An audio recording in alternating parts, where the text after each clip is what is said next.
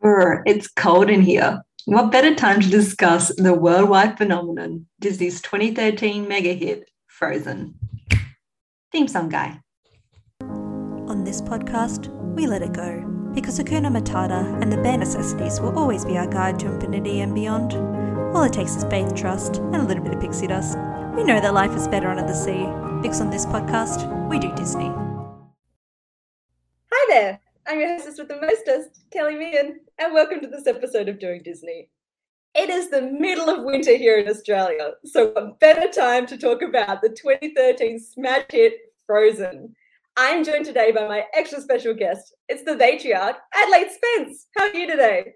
I'm not sure if any of you non-Australians out there understand this, but it's like 100 plus degrees where Kelly's at. So this is just like, it's like drinking a nice, cool glass of water in the middle of Antarctica. Like it's not, I can't imagine what it's like there. Start at the beginning. Frozen, released in 2013, directed by Chris Buck and Jennifer Lee, starring Kristen Bell as Anna, Idina Menzel as Elsa, Jonathan Groff as Kristoff, Josh Gad as Olaf, and Santina Fontana as Hans. Elsa has been gifted magical ice powers, and while one evening playing with her sister Anna, accidentally injures her with a blast of ice. Anna is healed by Grand Pabi, leader of the Rock Trolls, but has her memories of the incident removed, and Elsa attempts to control her powers and is isolated from Anna. Their parents pass away while at sea, and Elsa is crowned Queen of Arendelle. As the kingdom gathers for the coronation, Anna bumps into Prince Hans of the Southern Isles and falls instantly in love with him, saying yes to his marriage proposal. When she tells Elsa, the two have a disagreement, resulting in Elsa unintentionally displaying her magic, causing panic and confusion, and Elsa to flee the kingdom, leaving it in an eternal winter. Anna endeavours to find Elsa, gathering allies Kristoff, Sven, and Olaf along her journey. When they find her, Elsa is happy, having let all her fear and worry go, transforming herself and building a new home for her to feel safe and free. However, when Anna informs her that Arendelle is in trouble, Elsa becomes worried and accidentally lashes out at Anna, freezing her in her heart. Returning to the Rock Trolls, she is informed only an act of true love can save her. When she seeks out Hans, it is revealed he does not return Anna's affections and has been in Arendelle to seek a kingdom of his own. Having become a hero in the eyes of the kingdom, he attempts to kill Elsa, but Anna steps in front and freezes completely. This is an act of true love, and the spell is reversed, and Hans is sent back to the Southern Isles, and Arendelle becomes a happy home for Elsa, Anna, Kristoff, Sven, and Olaf. The film won the Academy Award for Best Animated Picture and Best Original Song for Let It Go. Tale as old as time. Adelaide, how did you come to the film? Did you see it in theatre or did you come to it later? I was a perfect age for this. 14 years old. Where I was like, oh, princess films are stupid. I don't need this. I think it was like a family member's birthday or staying with them for Christmas or something. It's like, let's go watch a Disney. I'm like, okay. And then the second I got out of the theater, I immediately downloaded like half the soundtrack to my little iPod Nano, and I would walk around high school a little bit in shame, listening to it. But I feel better now. I'm more confident. Like, I like this movie, and I don't need to be like ashamed about it. Absolutely not. This movie is amazing. I really like it. I need to set the scene as well. It's 2013. I'm living overseas, and I finally found the movie theater, because from 2009 to 2012, I didn't see anything in theater unless I was traveling, unless I came back to Australia or went to Singapore. So 2013 was like a big year of movies for me. Anything that came out, we went and saw it. And I had definitely been off the Disney track for a little while, because we had Princess and the Frog in 2009, Tangled 2010, Wreck-It Ralph in 2012, and I didn't see any of them until getting back on the bandwagon of 2012, because I was really interested in Wreck-It Ralph. Being a video game lover, I'm like, this sounds really cool. I want to see it. And then I watched Tangled and fell in love with that as well. So I was ready for Frozen. I didn't see any of the promotional materials, didn't know what it was going to be about, just rocked up and loved it. Because the other thing is, at this time, I was still really wary about 3D animation in Disney. I'm a traditionalist. Like, I love my traditional hand-drawn animation, and I've been burned in the 2000s with Chicken Little and Meet the Robinsons and everything. So seeing the 3D. Those are not I'm going there. No. That's what it was like for me. I'm like, 3D animation in Disney is not matching until I saw Tangled and Wreck-It Ralph, and I'm like, okay, this is where we're going now, and I'm enjoying it more. And because it was those more back to the musical elements as well of the Renaissance Disney that I've grown up with, so it was the Renaissance for the new generation, which I was feeling. The Meet the Robinsons slander is a little much. In 2007, it just wasn't the thing. Like, it was disappointing at the time. I think it's a fine film. But for a big Disney release, I remember being at the time just being like, this is not happening. I might be hung up with this on the whole episode. We'll see. I think just like, and my whole thing is like a big caveat for me, especially for films I saw growing up, like in high school, is like being raised like very like traditionally male, masculine. I was in sports basically every year I could walk. Like I just like that whole the culture of it. I just Disney, especially princess films, just sort of flew over my head. And I don't know. I wish I could say what I felt watching this movie back then, because it's been like almost 10 years. Oh yeah. But yeah, I just like it works, and I don't know. I felt weird. I'm also like a big Oscars nerd, so I was like following it, and it was just like, oh, everyone's like, oh, Frozen shouldn't win. It should go to like The Wind Rises or Ernest and Celestine, or a few other movies that came out that year. I don't know, dude. Frozen's pretty good. I mean, it has murder. It's great. It has magic. Just like princess stuff. And now I'm just like, no, it's like we can get into this more later when we get to like the individual characters. But I love Elsa. I love Anna. I think that Kristoff and Sven are like amazing. Like the movie like doesn't really have. Only has a lot of clear faults, if that makes sense. And I think we'll get into that more later in terms of like structure. But it really works. I 100% agree. And I had the same reaction, whereas I went home from the movie theater and looked up Let It Go straight away. And so those songs is really what made it. And I think it's unfortunate that this film gets a lot of backlash now, because it did become such a worldwide phenomenon. And so I do empathize that if you had kids and you were forced to watch this movie nonstop, how it would start grating on you and wearing you down your enjoyment of it a bit. I do really understand that point. But for me, watching it the other day, I think this is still an amazing film. It's still maybe not like the absolute top tier Disney, but it's up there. Like, it's got a great story, it's got great characters and great songs. It's a modern classic to me. Well, here's the thing. I think we're living in the world where like Encanto is still like we don't talk about Bruno. It's still one of the biggest songs on the radio currently. Yes. But you don't hear parents complaining about that. I know a few parents, and like even my partner, like they watch Encanto almost like non-stop. So the fact that it's not getting the backlash that Frozen is, I think is a little wild, because like I do think Encanto's better, but it's like the slack thrown towards Frozen feels a little bit more gendered and cliched. And I think that's such a thing that I noticed more at the time, where people just like, I don't like it because it's princess and for girls. And I think that colored a lot of perceptions about the film up until like relatively recently. Fantastic point. It's my favorite part, because you'll see. Spence, what's your favorite scene of the film? Okay. I have a couple. I think the big one is like, I think the fight at Elsa's castle is really engaging, and I think it elevates from, I don't know if it'll be on your list, but where Elsa's first casted out from the village, where she sees herself as the monster, and as she builds the castle, it's like, you know what, I'm just myself.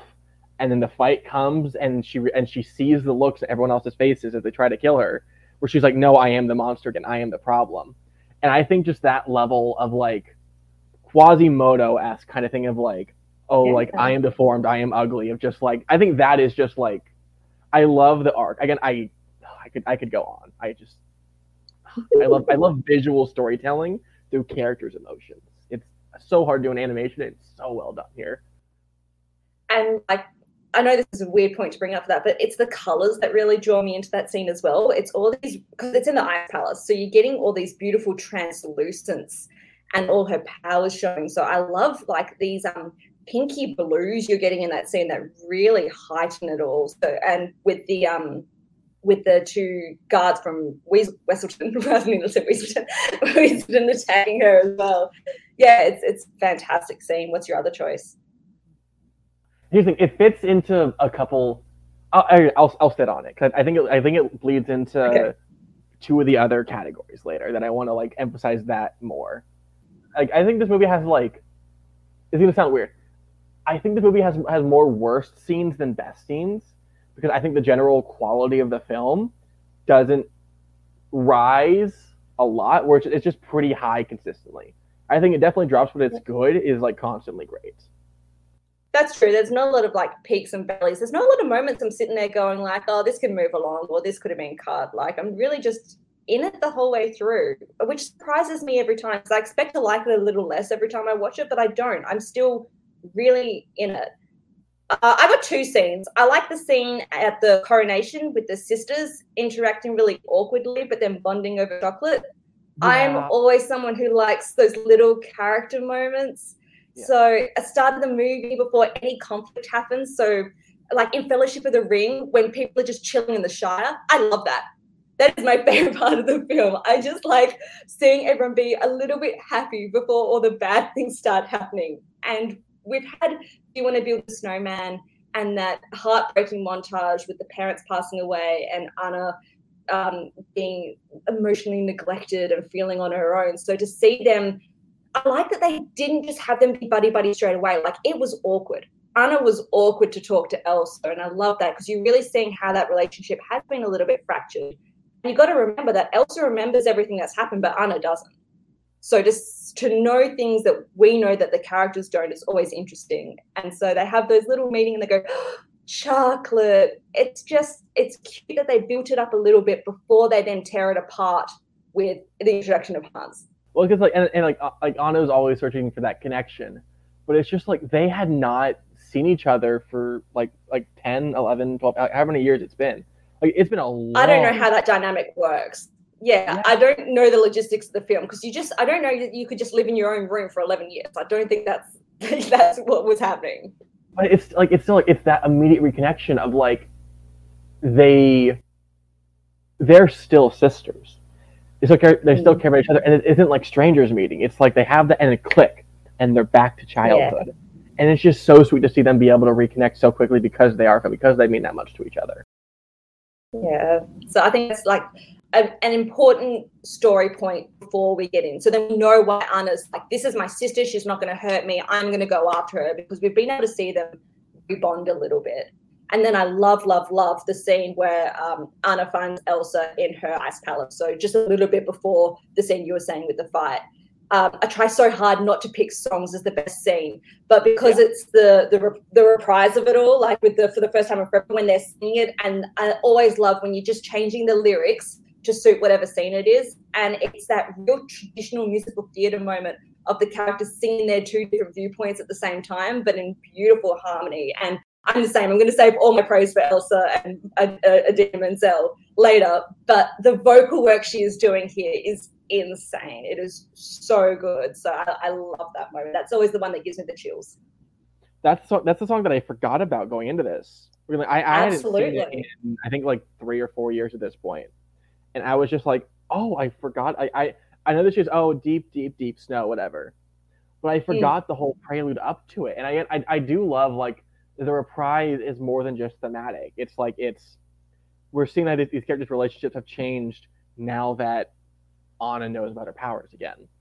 And that reconnection of like, hey, you didn't kill anyone, but like everything's sort of messed up right now. We could really love your help. And also like, I don't know. I don't think I'm ready for that. I think Anna sings please don't shut the door, and the way Kristen Bell says it's like, please don't shut the door, like it just goes down, and you can just feel Anna's heartbreaking and when she just wants to reach out and connect with Elsa. But as you were saying, Elsa sees herself as this monster at this time and is just hand up, back away, we can't be together, I'm where I am now, leave me be. So those differing viewpoints throughout the film is what really makes it for me. I just remembered another scene that I forgot to mention. And it's just a really small thing, but it's Elsa's coronation. But specifically, it's like the second the priest or whatever finishes, like, "Hey, you're the queen." She throws the instruments or whatever back and just throws her gloves back on. Where she's like, nope, I'm not. Yeah. No one can see this, and just like that shame and that like no one can see who I am. It's done so beautifully. You ain't never had a friend like me. That is a great segue into favorite characters. I think we're just going to have to touch on the 5 main leads. Like, this is one where it's very like, these are your lead characters here. So let's go with Elsa. She's by far my favorite. Oh, like, I think she's a very strong number 2. Really? So Anna's your number 1? Nope. Ooh, tell me, who's your number 1 favorite character from the film? Hans. Okay. Do you want to circle back? Or you can touch on it? Yeah, you go ahead first then.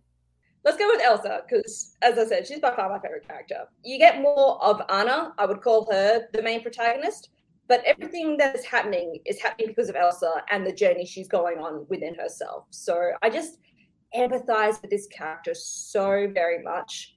First of all, I appreciate that we get a somewhat older character, a somewhat mature character. Like, at the time, you know, we make fun of Ariel, where I love him, I'm 16, daddy, you know, and that's more the other side of it all. But Elsa's has to be queen, has to be secure within herself, which is very funny because she's been a little bit stunted in her growth, having to be so secluded. So it's really funny, and it's what Idina Menzel, I think, really brings to it, is that somehow she still brings warmth in her voice to Elsa, where that could be a very stereotypical, cold, closed off character, but when she's speaking with Anna, she's got soft, warm tones, which really, I think, makes the character and gives it that 3-dimensional aspect. What are your thoughts on Elsa? I'm going to say this with someone who has no experience. I think that like the way that they really made this, like they fantasy-sized whatever, the way that sisters perceive each other, like older and younger, of like Elsa as the older sister, like, had to mature. She had to sort of close herself off and make all the right decisions and do the best thing possible to like for the future of her family. And Anna had the chance to be stupid, had the chance to make mistakes. She was able to fall in love immediately and like risk everything for it because she doesn't have the weight of the kingdom on her hands.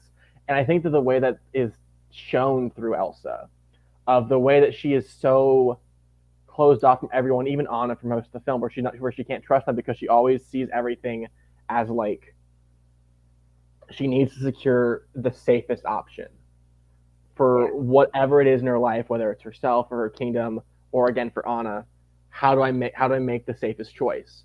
And that's I'll become queen. And when everyone knows I can't risk their lives, I need to get away. And you don't see a Disney character go through that kind of, I think, self-sacrifice or that genuine fear very often. It's so good. I'm talking myself into liking the movie more the more I think about it. Fantastic. But you're absolutely right. It's like that inner turmoil. Sometimes we don't get with our protagonists. Sometimes they're just good for the sake of doing good, or they're on the journey. It's not that inner reflection that they're really having to see or battling with themselves. So having to be closed off, as you said, doing the right thing all the time. What do you think of the parenting decisions at the start? Because they explain it more in Frozen 2, I guess, with why. But I think it's coming from a place of love, and they just didn't know what to do with it. And from a writing outside the box, not trying to bring it to real life too much. I think they're just trying to do their best. What do you think? What are rock trolls? How does no one else know about these magical rock trolls, which also like love to sing about? I don't. It's so confusing to me, like their existence, and it's like, to me that's like the worst part of the movie is just them, where it's I think like again I love the base of the story, of like one sister has harmed the other, and while she doesn't remember anything about it, the magic one has to sit there and just take the fact that not only did she almost kill the person that she loves most in her life, no one else can know who she truly is. And then there's rock trolls, where they're like, yeah, I can't fix it, or I can fix it this time, but not next time, because body parts are different. Like how... It breaks the realism of it just a little bit. So is that just like the one element too far for it? Oh, no, I think 100%. I think like they're the biggest fault in this movie, whereas I think that you could like this is going to be a weird transition. I think of like this movie reminds me a lot of the X-Men series, where I think that you're able to tell like these very honest and deep and human emotional stories, and the turmoil a lot of us go through like this magical realism. And then you get the Dark Phoenix saga, where it's like you just go up and beyond, and you focus more on like the fantasy storytelling versus the emotional human one. And the Dark Phoenix here is the rock trolls, where it's like they have no purpose in this. They distract from the storytelling because of this basis of, and even like viewing it from the parents' decision. Like, yes, parents are perfect. Going back to Encanto, which you mentioned recently, like the fact that the parents' decision is not you made a mistake, let's learn from it. Is you made a mistake, never do this again. And by that, you're gonna never see anyone again. Like, that is so hard, and like that would mess you up mentally. And absolutely. I also came out of this was able to like exist as a human being. Good. It's just functioning somewhat normally. If I was locked in a room for 10 years and was just sad the whole time, I probably would end up like an actual just like worm, just like hiding and just hide. Like, just I would be Bruno. I'd be in the wall. Good for her. Let's touch on Anna, because I find both the female leads fantastic. And I really appreciate how people have flocked to Anna. I've seen like a lot of people really relate to this character, because I think people have been waiting for a Disney princess that was more relatable and not poised and perfect all the time. Anna's goofy and Anna's got flaws and she's a bit clumsy and she snores and drools and doesn't always say the right thing. So I think people really love this character, and she does bring a lot of joy to the film. And it's really sad what she's gone through, as she just wants to have fun and connect with people. So to have been secluded for the majority of her life, and she doesn't know why, that would just be really hard to go through. So you can see how Hans very callously says she's just been desperate for love and connection and to live a free life. What are your thoughts on Anna? I think there's a tendency when writing, especially like modern characters, of like, I think studios have this idea of, we need to update our films. We don't want like the traditional princess anymore. We want to have someone who's deep with it. And then I think that's their only goal. Like, that is the character, nothing beyond that. And they just like, let's make her relatable, and that's her whole shtick. And I think Anna understands that, and I think how she's created works beyond that point. Well, like, yes, she's relatable, and like my favorite part of like her, just like such a small scene where she wakes up with the bed head, and it is absolutely. It's I don't know why, it's just like the way the hair is animated. I'm just like, yeah, I get it. It looks good. The animation is so good. But then again, she still makes these mistakes. She still falls into that classical, oh, I'm gonna fall in love with someone the first day I meet them, whatever. And how like when her and Kristoff are escaping the wolves, she just sets something on fire and throws it, like pure chaos, while also sacrificing everything because she's an imperfect character who makes mistakes and learns from them. And she just feels like a character who's fully realized, and I do think that she's created a little bit from like a marketing relatable perspective, but she still has elements of depth, I think, especially a lot of animated characters don't get. Yeah, and Kristen Bell is just one of those really relatable voices. Such a good casting choice for this. She really just takes Anna to the next level. I like what you said, like, she's chaos. She's fiery, where Elsa is cold, Anna's fiery. It is not nice to throw people. It's great.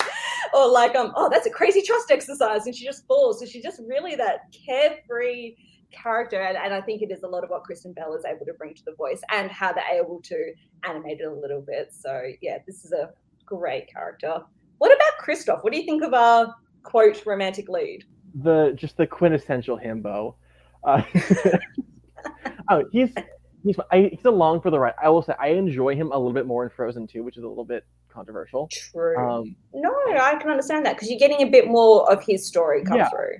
I think he is the best version of Prince Philip, which is a character who exists to be hot and romantic, and that's basically it. But he's still fun, and he has characterization, and I love like how he interacts with Sven, where like that's just his best friend. And the voice I think Jonathan Groff is amazing. Yes. I don't think he's handled a lot to work with, but he just takes it all and just does everything with it that he can. And I love like his and Elsa's his and Anna's first interaction, where it's the argument at the winter store with like the random Swedish dude and his husband, and it's so fun and casual. It's like, oh, I'll take this, thanks, bye. and then it's just their whole journey just feels so fun. Yes. While also I'm not demanding like this incredible depth. I've gone on and on about like how incredibly Elsa's written. You can have characters who like are not like the best written thing ever, and I think I think Groff like elevates what Kristoff could have been. Absolutely. I'm so happy we got with Frozen 2 that he finally got lost in the woods, because it's so unfair that we're going to get reindeers are better than people in the song. Because I think it is very cute, but to not have Jonathan Groff sing a whole song is a bit of a crime, in my opinion. He is sung back up by reindeer. You're a Weezer. I know a handful of people who think that Frozen 2 is like an abomination to cinema, and it's just I love that film so much, and I think I rewatched it a bunch because it's one of my partner's favorite films. So seeing like where it all started, I'm like, man, I forgot how like little Kristoff does here as a character.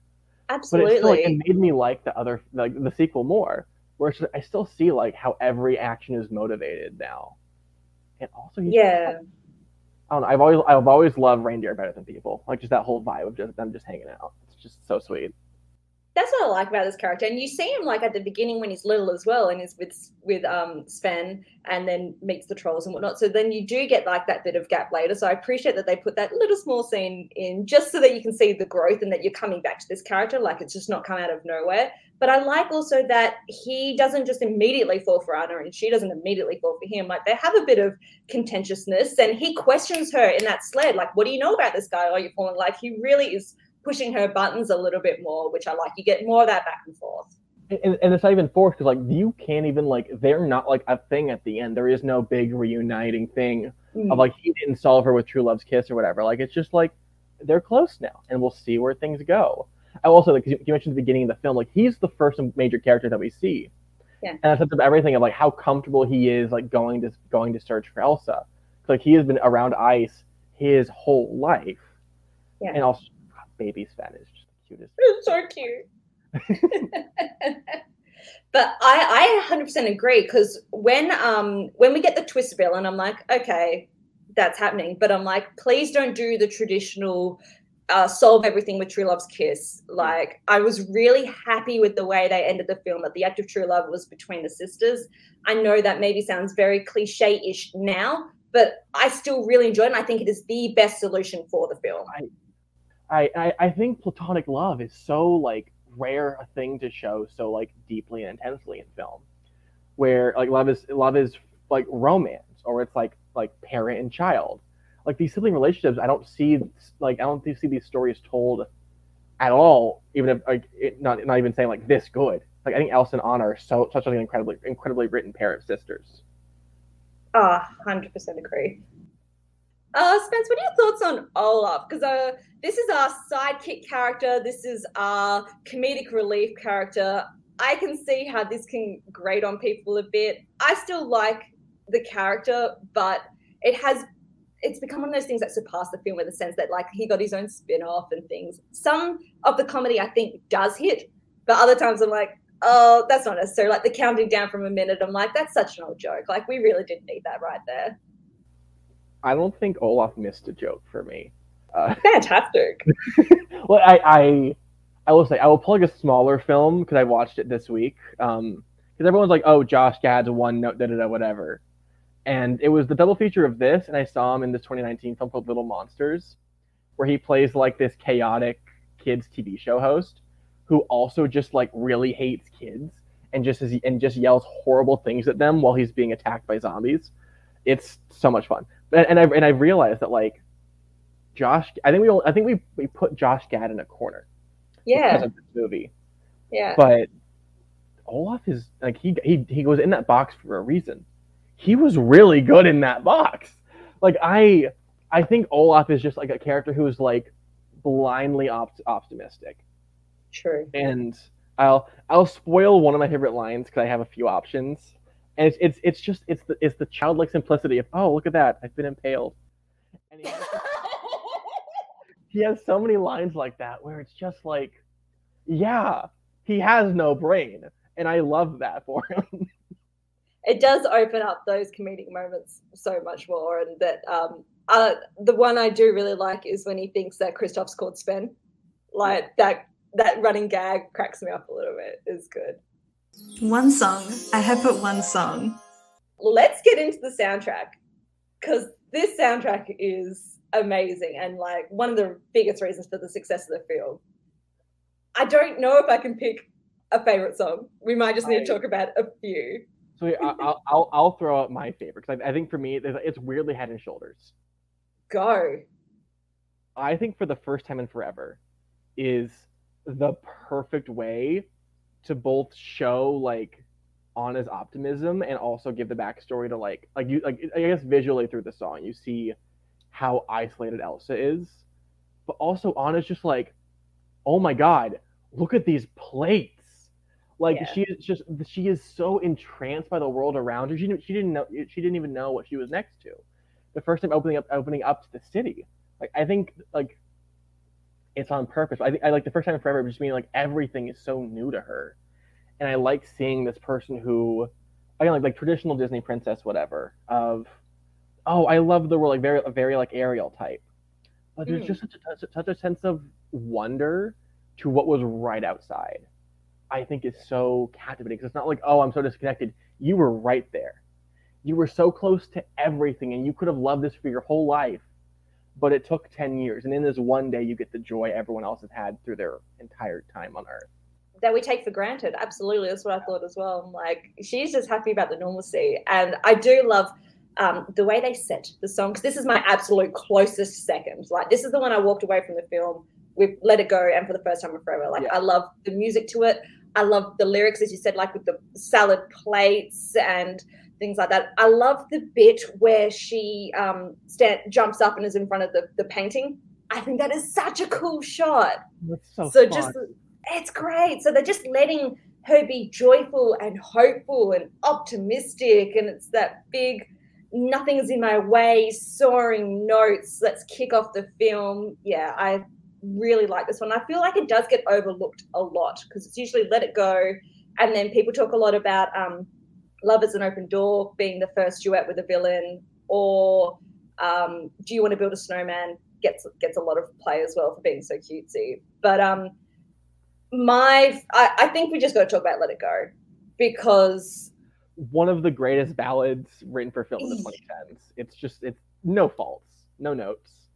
It's phenomenal, and it deserved to be the big worldwide sensation that it was, because I remember sitting in the theater, it not being busy at all, sitting like middle row, so no one's around me. So it's the snow goes quiet on the mountain tonight, and you're just seeing like Elsa there. So the whole theater's dark, and I felt like I was on that mountain with her. So the setting, the song, those big soaring notes, the interpretation you can apply from this song to yourself and whatever situation you're going through is so universal. What are your thoughts on this one?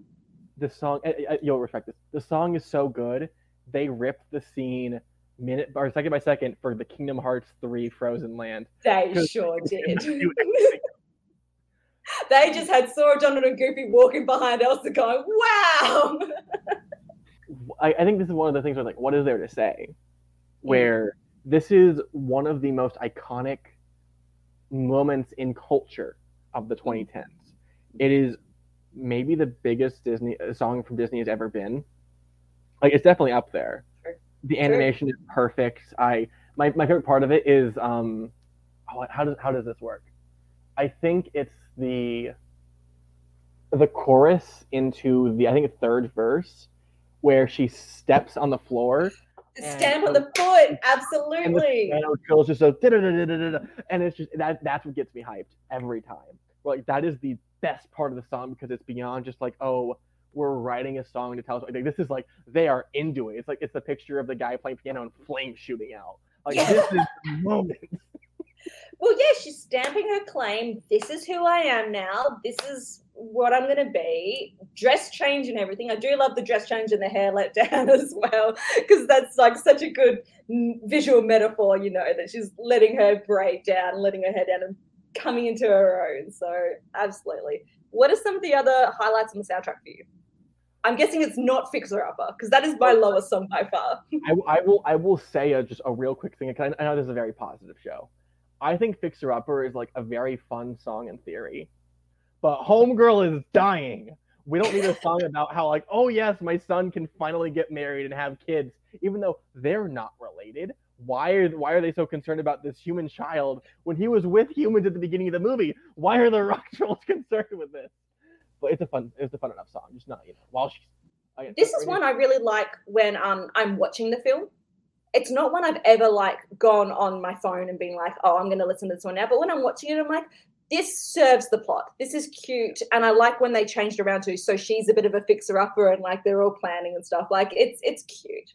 Oh, I'm literally the exact opposite. I think it works better not connected from this. Like if this was like, I think if this was, honestly, this was in Frozen 2 and it was like the pre-wedding song of like, hey, Anna's a bit distant. Oh, she's a bit of fixer-upper or whatever. I think it works better there. So again, I said Ranger's better than People. Fun, even though it's small. And again, back to Josh Gad being amazing. In Summer is so fun. Yes, this big musical theater moment that he has. And it's I think it's lame in the movie, but I think beyond it, it's been fun. Where like I think it's a Disney World where they have the Frozen live show, and Josh Gad or whoever is singing like, and I forget the lyric. Maybe you can help me out here. I forget the lyric, but it's like and the summer like when the sun is here, something, and I'll be happy snowman. Someone's just a puddle, and all the boys just literally just chase it like, why did you do that? And they're screaming at them, and it's the funniest thing. Someone's like, you're gonna be rude? Okay, I'm gonna yell at you. And it's just it's a fun thing to watch happen. And Love is an Open Door. I love Anna's like blind optimism, and we haven't gotten to talk about it. Han's just toying with her, of like. Yeah. This is a woman who does not know what's going on. He plays like she is in his hand, and every bit of the song, especially like when you watch back, knowing that he's the villain, I think every action he takes is so motivated, of like he knows how to get to her, and I think that it's an amazing and very fun song. When you look at it from his perspective, it's haunting in the best way possible. It makes you want to listen to it again. And I just love his vocals as well. His vocals when he hits those big door open notes and like really varies, goes up and down. Like he harmonizes with her so well in that song. So good. But also just you still get those like quirky moments of Anna where it's like we finish each other's sandwiches. That's what I was gonna say. I think that's such a good moment. Oh, Tony Award winner Santino Fontana. I forgot. I want him in more movies. Like he's really. I reckon. Good. And I wish that he had like more stuff to do. The only one we sort of haven't really touched on is Do You Want to Build a Snowman? Because this definitely went viral as well because it's good for like cute kids to sing. Like it is, I do appreciate that you get a bit of a song for everyone in the film, and you also get the journey throughout their lives as well because it's them growing up through the song and they're building that relationship. Well, they're showing that relationship through the song, which is great. Yeah, I think it's a fun song. It's just one that I haven't gone back. It's like really short, right? Yeah. It's long. Oh my god, it's like it's 2 something. Oh, it does not feel that long. But maybe because you're getting each moment, you're getting them as like young girls meeting. I actually I do like that. Yeah, I think I'm a little bit distant from that first one just because it's like, okay, we know what's going to happen, whatever. I think as she gets older, I do like seeing like her consistency of like I really want to be with my sister. I'll keep making the offer, and I do sit there. And after the parents die. And it's like really sad that this is the only person she's got left, and she's right outside the door. Oh, but it's like the one memory that she has of Elsa that the rock trolls didn't erase was them building a snowman together. The fun, she's like, this is what we want to connect with, and Elsa knows like that is what hurt her. So saying do you want to build a snowman is like a little bit like triggering for her in the sense of like this is how I hurt the one person I truly loved, and it's just. It hurts, and I wish maybe leaned into that a little bit more, and we saw more of Elsa's like longing with that song. I do like that Frozen 2 attempts to at least plug a few of the gaps that were missing from this one, so we get more Elsa story. I never needed to know how she got her powers, but at least we're going to get more of her perspective and her journey of it. So I do like that. This is your badness level. So, Spence, you've been waiting the whole time to talk about him. How evil is the villain? In the 2010s, Disney had a really good idea of let's make the villain twisty. Twist And villains, I yep. think it started with Mother Gothel and Rapunzel, and she's one of the best Disney villains ever. But I don't think there's anything truly repulsive as Hans. Right? I was like Mother Gothel, I think comes close, but I think just this idea of he comes into it's not Corona, it's Arendelle. Corona, yeah. He comes into Arendelle for this, and he just sees her, and he says, "I know what I have to do." And the movie cheats once, and I hate that cheat because if you cut it, this is a perfect villain. But his just evil of like leading her on, and how every one of his actions is like motivated by his end goal of killing Elsa and taking over Arendelle. But it's perfect. Like you cannot tell. And I think that if anyone's like, "Oh, I know he's gonna be a villain," shut up. You did not. That is a lie, and you just want to be better than everyone else. And that is not true. Hans is really well written. I don't know if you'd make one of my all-time like favorite villains list, but in terms of Disney, he is just so captivating, and just his look at Anna at the very end, and she's just like, "Oh, I love you so much, and I'm happy you're here for me." He says, "Oh, Anna, if only there was someone out there who loved you." Just so cutting. One of my favorite Disney lines ever. It is just that you get hit with that, and honestly, I think it works better on rewatches. Because the first time I was like, "Oh my god," but just I think especially as I got older, and as I've been looking for love more.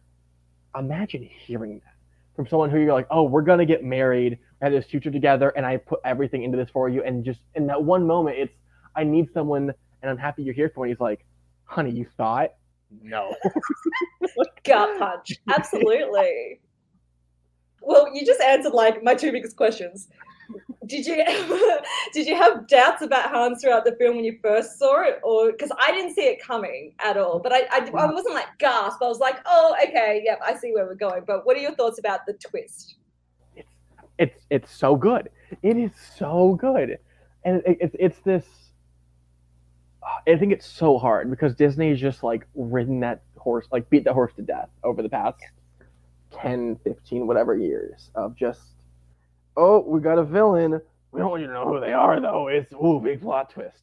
It's gonna be one of the major characters, though. The villain is gonna be parents. Like, I think there's some traditionalism to this of like he is big over the top evil at the end, where he's like, "Oh, I'm sorry, Anna died." Elsa's like, "Oh no," and she's so heartbroken. He's like, "Oh, time, your back's turned."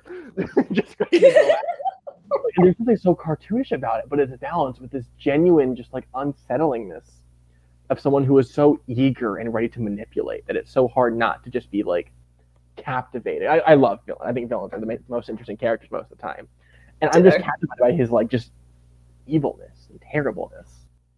And that's absolutely my second question.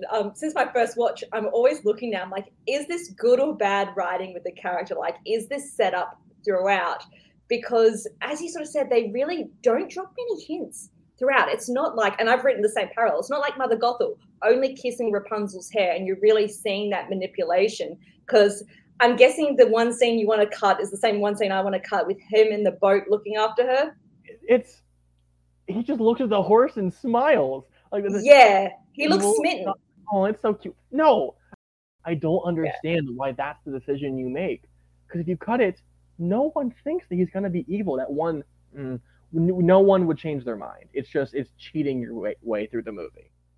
It's interesting when I'm looking for it now. I'm like, what did they need to put in? What didn't they need to put in? Because I like when he's really saving the people of Arendelle and building himself up to be the people's hero, so that when he takes the throne, like I can see all that motivation there. So I guess, is he clever enough to have had this being his plan the whole time? You think so, that he's come in specifically to overthrow everyone, or is he just very opportunistic?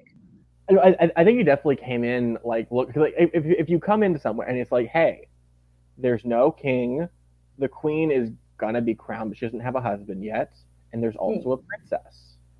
Like, I think you come into that and you're like, okay, I'm gonna look through my window. I'm surprised. I guess the Duke of Wesselton sort of did, but it's like he just saw an opportunity. I think he went into that, and this hunger for power. Mm. Is like, he's like, I can't give this up. I have to kill Elsa. I have to trick Anna. And when Anna's dying, it's like, everyone already knows that we're going to be together. If she dies, especially because her sister killed her, they need a leader, and I'll be it. Yeah. Hans' acting is so good, especially like when they've revealed that twist and he's saying this all like, well, we just took our marriage vows and things like that. Like, it is so deadpan serious. Like, whoa. Sociopathic almost. And the worst part, he puts out the fire, and Anna's hand is out, like, no stop, and he just looks at her. I'm like, you can't do anything. I've won.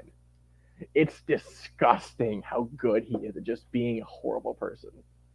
And I agree. Like, when you're making a list of classic villains, you know, I'm thinking your Ursulas, I'm thinking your Maleficents, things like that. So I don't know if Hans goes high, but he's still such a good villain for this film. And it's still a well-written good one. Because as you said, sort of thing, like, we've got Elsa being the monster almost for a bit of it. And if you think of the traditional, the Snow Queen storyline, that is the bad guy. So I like that there's those two different storylines there, and we do end on that one. I don't know why you saying it just made me think of just like, I can make a Frozen AMV, but it's with I think it's out there from A Hunchback of Notre Dame, of just who is the monster, who is the man, and it's Elsa and Hans just being like, who's the real bad person? It's so true. I think this movie just works so well because it's take, and I think this was a lot towards the positive of Anna we talked about earlier. It takes is traditionalism in the Disney storytelling, and then twist it without it just being like, we're smarter than you. We're so ahead of the time. Like, it's like, it is adapting to the culture, but it's in a way that doesn't feel forced. It just feels very smart and well put together. Yeah, or not speaking down to you or things like that. Absolutely. Right. Listen well, all of you. So we've already got maybe some of the best quotes with If Only Someone Loved You. That is such a standout. The other one, similar scenes there. Some people are worth melting for. Yeah. So beautiful. That deserves to be a quote. And maybe, like, as we were talking about with Olaf, it's not fair that it goes in the box because you do get those sort of heartfelt moments there that round out that character a bit more, because that easily could have been a joke, and you do get those jokes around it. But the earnestness that Josh Gad delivers that line is beautiful. And again, you can tell I have that line too. I do think it's just really sweet. Of like, it's I think the more I watch Disney, the more I notice the structure of it. Of like, every time you go into like a pitch meeting, here's the skeleton we need you to follow. But there's just such a way that this film like masters it. Of like, this is done so smart, so well done, that his moment of sacrifice, something like I knew was coming, but he sells it, and it's just so good. Yeah. Oh, my other quote, and I say that in air quotes, I guess it's more of a scene, but it's not big enough. Anna falls in the water and her dress freezes, and she just walks with her arms like this, and she's cold, cold, cold, cold, cold. And that is something I imitate so frequently, like getting out of bed to have to get a drink, cold, cold, cold, cold, especially now. It's when I'm walking around the house with that. So I just, not a quote per se, but one that I frequent. What are some of your other quotes that made your list? I'm looking through a few of them right now, and I think I get back to the Hans, because Hans is just so good. His like Anna's like, you can't get away with this, and he turns around, smarmy smile, and it's like, oh, I already have. Close the door. It's just disgusting. I want to just like kick that man in the shins. I hate him so much. It's so good. But it's realistic as well. It's a little mustachy twirly, but it is the sort of comeback like you would say to people in real life, you know? I had three, and I used them all. I used two of them already for other things, and then you said the third one. No, that's okay. If there's no more quotes, that's it. I don't think of this movie as a big quote movie, to be fair. Like, there's those key scenes, but it's just good dialogue, but it's not like the things that became a moment, if that makes sense. I remember this. It was a small interaction of just, your hair is turning white. Does it look bad? No? You hesitated. You hesitated. Oh, so true to life. I have not missed. The man is a genius. Practically perfect in every way. And So is there anything we didn't hit in the film? Like, is there anything we didn't end up touching on throughout? I don't think I think it's just little moments here and there of just like I think like Sven constantly trying to eat Olaf's nose, and he doesn't realize what's happening. We're talking about Marshmallow, which is just like honestly like when I think back on it, it's like it's such a random addition. Or when I watch the film, it's a random addition. But I think back on it, it's like it's so much fun, and especially like I think I forget what it is, but like the end credit scene of the film is just like him just hanging out in the ice castle. He's like I don't know what to do, and then I keep bringing up Frozen 2 because it's so good. But then Olaf is recounting the story stuff, and he's just like sitting there all happy about it, and he just loves getting caught up in everything. And it's a random addition that should just like be really stupid and out of nowhere. But I just love just like his vibe when he's not like big scary monster man. Absolutely. Something I think of, and we've touched on it a little bit briefly, you said like the animation in this film was really beautiful. The animation and the color scheme that they're able to create. So that scene where like Elsa's running out of the palace and she's walking on the lake and it's freezing under her feet. That scene's just beautifully done.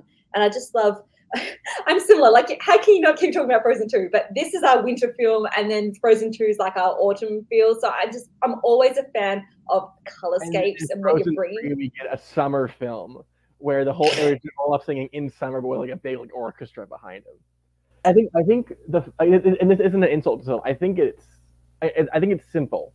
Like it doesn't go for a lot of like big swings of like, oh, this big twist to the formula, but it masters the simplicity of it. Takes the structure set by again like Little Mermaid, Aladdin, and just knowing how to and Pocahontas taking the structure of Disney princess films and making one with like almost no fat. And like this is the this is the bar, match the bar, and the bar is really high. We've had some great films of the 2010s, and I think it's unfair that this one gets compared to Tangled a lot, but I can see the similarities. So if we've sort of really kicked off the modern Disney Renaissance with Tangled, like, as you said, this is the bar, this is that next level. So everything's going to match from here. And we've had some great films. So I love this one. Spence, thank you so much for coming on today and giving me your thoughts with Frozen. I've had an absolute fun time with this one. Where can people find you? You can find me on Twitter at Temekyu Film Nerd. It's Temekyu with a K. You can also find me on Opening Night Trivia, where Kelly is an absolute monster and is really good at the game, and I like seeing her play. She picks a lot of Disney films, and also Romy and Michelle's High School Reunion, which is mid. I think that's really... Oh, and picture this, where I'm watching every single Best Picture winner, and it sucks. Oh my God, don't do it. It's just because you're in the 30s at the moment. It's going to get better. Bro, I don't need to watch Cimarron and Cavalcade where they no one does. Man, like that's most of the Best Picture winners of the pre-40s, probably even the 40s. It's just really racist and sexist, and I hate it. Well, thank you for joining us today, and we will see you all next time. And when you come to the end, stop. Thank you for joining me on this episode of Doing Disney. Make sure you follow us on Facebook and Instagram at Doing Disney Podcast and Twitter at Doing Disney Pod.